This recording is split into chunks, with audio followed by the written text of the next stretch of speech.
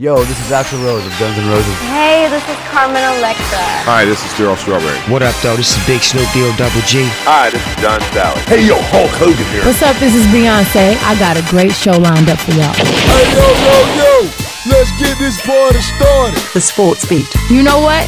Let's keep it hot. The Sports Beat. It's off the chain, man. Yeah. The Sports Beat. Download the podcast now. You're listening to The Sports Beat with Richard Holdridge.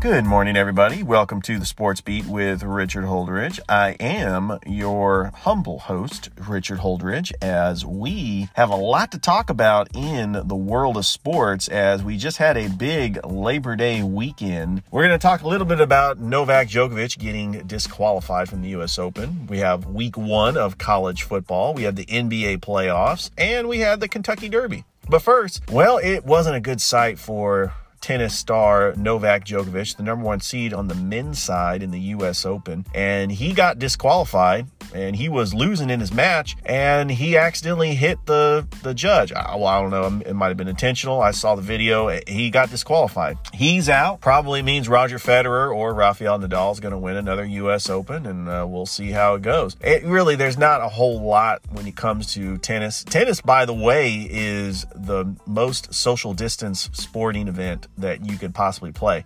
And a lot of people are encouraging young people to go out and play tennis in lieu of this pandemic. I think it's a great idea. I'm going to go pick up a racket myself. But, it's unfortunate, and that was the biggest story over the past weekend. Another big story is the Tennessee Titans signed Jadeveon Clowney, the talented pass rusher. Does this make the Tennessee Titans favorites to reach the Super Bowl? I mean, come on.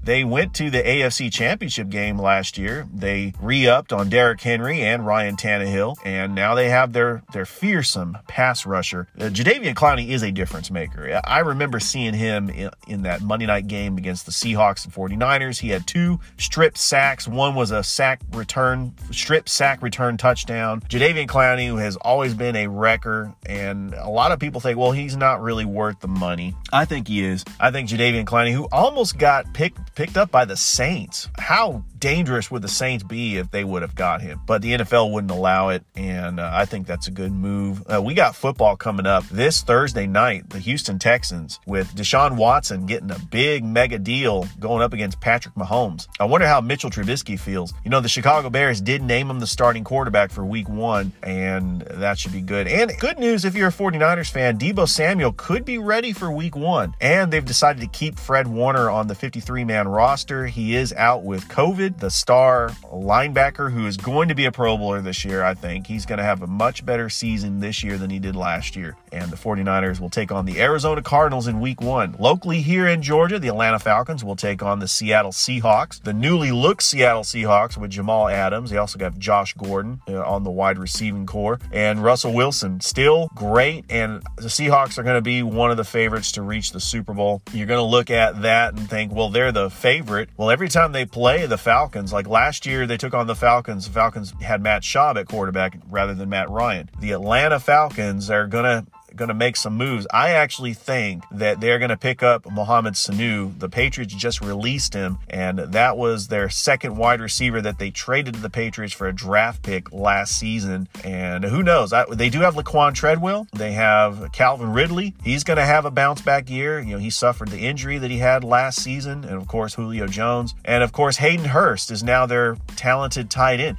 Is that an upgrade from Austin Hooper? Tell me what you think. I don't know. I think I'm really looking forward to seeing what Hayden Hurst can do, and I also really looking forward to seeing what Todd Gurley can do. And this Atlanta Falcons team now has Chris Lidstrom and Caleb McGarry on the right side of the offensive line. They didn't have Chris Lidstrom all the way until the end of the season, and that team went 6-2. That Falcons team that started 1-7, I don't think that's the Falcons team you're going to get.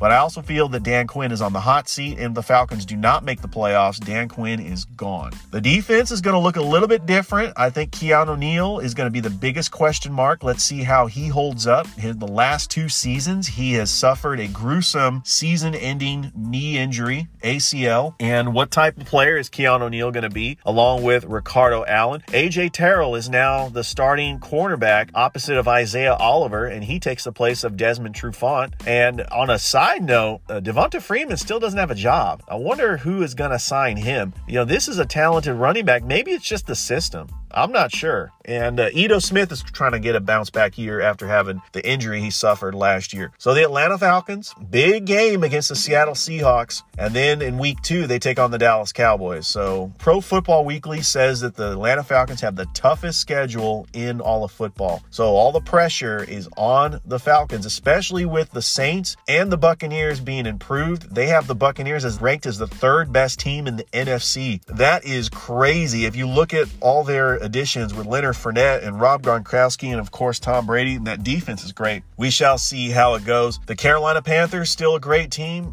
Christian McCaffrey, number 1 on most fantasy football drafts. I know a lot of people had their fantasy football drafts the past weekend. I know I did. Very disappointed because in the snake draft, I went 8th, and I think I picked 12. Like, I think it was 10 teams, and they snaked around, and I auto drafted because I didn't show up for the draft, and they picked 2 running backs that were ranked high, and I had Kenyon Drake and Miles Sanders, which were the 2 top ranked running backs. So my first 2 picks were running backs, but they weren't world beaters. And then, of course, I had Carson Wentz in the 3rd round, and he's a middle tier quarterback, and he's always hurt. My plans of possibly going back to back in the fantasy football championship is probably not going to happen because my team is just not all that great. And it's my fault because I decided not to show up for the draft. All right, moving along to NBA basketball, as we had the playoffs last night. The Milwaukee Bucks, despite Giannis going out in the second quarter, managed to get the game over the Miami Heat. Tyler Hero was shooting big threes. Chris Middleton was shooting big threes. And they just were going back and forth. And Milwaukee survives, and they avoid the sweep. And I know that Miami Heat, Jimmy Butler, he was saying that they were taking their foot off the gas pedal when Giannis went out. The fire that Milwaukee Bucks had as they tried to get back into that series was great. And in the nightcap, the Houston Rockets just lay down and let the Lakers just take over the game. They were down 21 points and then came back, but Russell Westbrook was a non-factor. James Harden scored 24 points, but he had 11 free throws. He was a non-factor. The Los Angeles Lakers, with the return of Rajon Rondo, he could be a difference maker.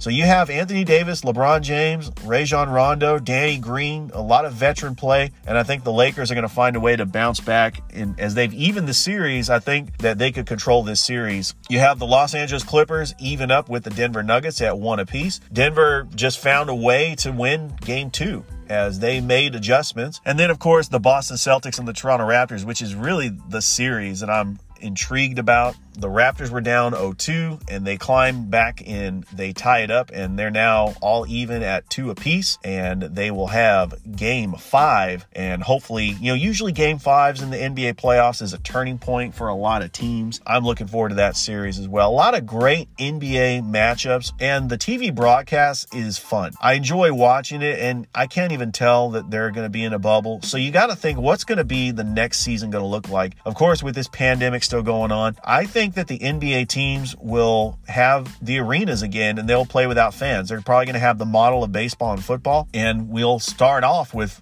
possibly no fans. But if you look at college football over the weekend, I saw Eastern Kentucky and Marshall. I saw Arkansas State and Memphis. That was the primetime game. And there were some fans in the stands, no more than 5,000 fans. They were spread out throughout the football stadiums. You had Middle Tennessee State and Army. Army won that game 42-0. We have a big game.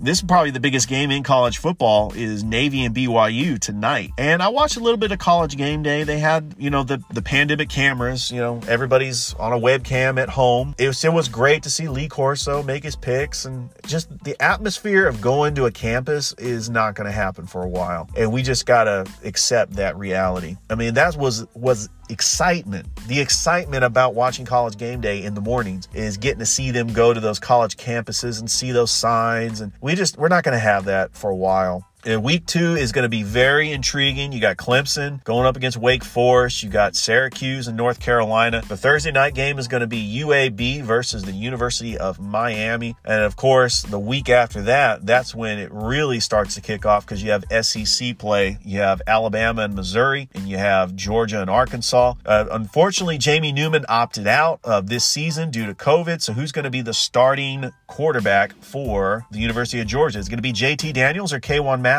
K1 Mathis, the talented 4-star quarterback. JT Daniels was the transfer from USC. He was a 5-star talent, and we shall see how Georgia, who's preseason ranked 4th in all of college football, a lot of people's picks to make the college football playoff, but still Alabama is at top of the SEC. And don't be surprised if Florida creeps in, because if Florida can beat Georgia, they'll get to the SEC title game as well. Because remember, they had a great season last year, going all the way to the Orange Bowl, defeating Virginia, and their only 2 losses were to Georgia and LSU. So college football's ramping up. We had the Kentucky Derby over the weekend, and Tiz the Law lost in a close finish, so no Triple Crown this year. Tiz the Law, of course, won the Belmont Stakes. Of course, with the pandemic, all the horse races are not in order, so we'll have the Preakness coming up, and then, of course, we have some big sporting events. We got the Masters in November, and I'm looking forward to all these sporting events that we're going to get to see all at once, especially when we got the NBA playoffs and football happening at the same time. Can't forget about baseball. The Atlanta Braves doing well. They're in first place in the NL East. They had another big win over the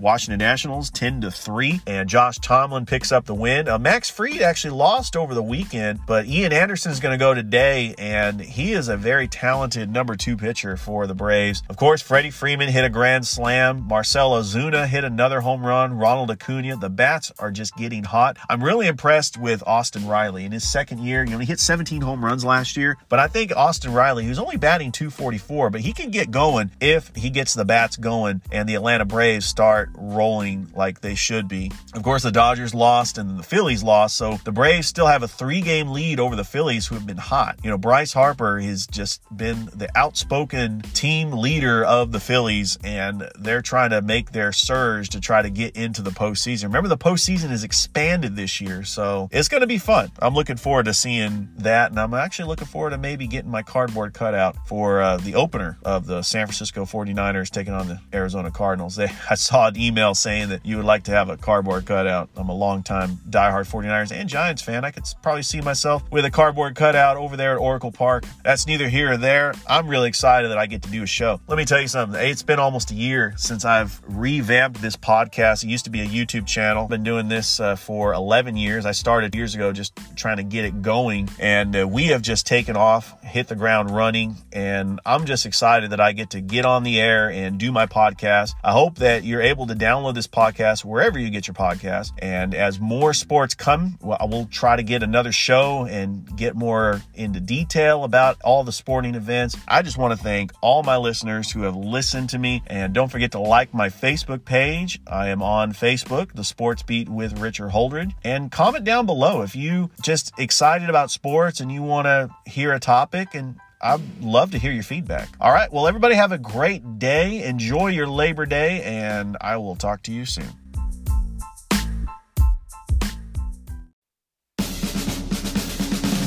You've been listening to The Sports Beat with Richard Holdridge. We invite you to download and subscribe. You can find us on Anchor, Spotify, Google Cast, Stitcher, iTunes, or wherever fine podcasts are found. Thanks for listening. Feel free to share with your friends and family. This has been The Sports Beat, with your host, Richard Holdridge. Produced in Columbus, Georgia. Extra production provided by J.D. Matthews. All opinions stated herein are those of the host and do not represent the opinions of Anchor Podcasts. Copyright 2020, all rights reserved.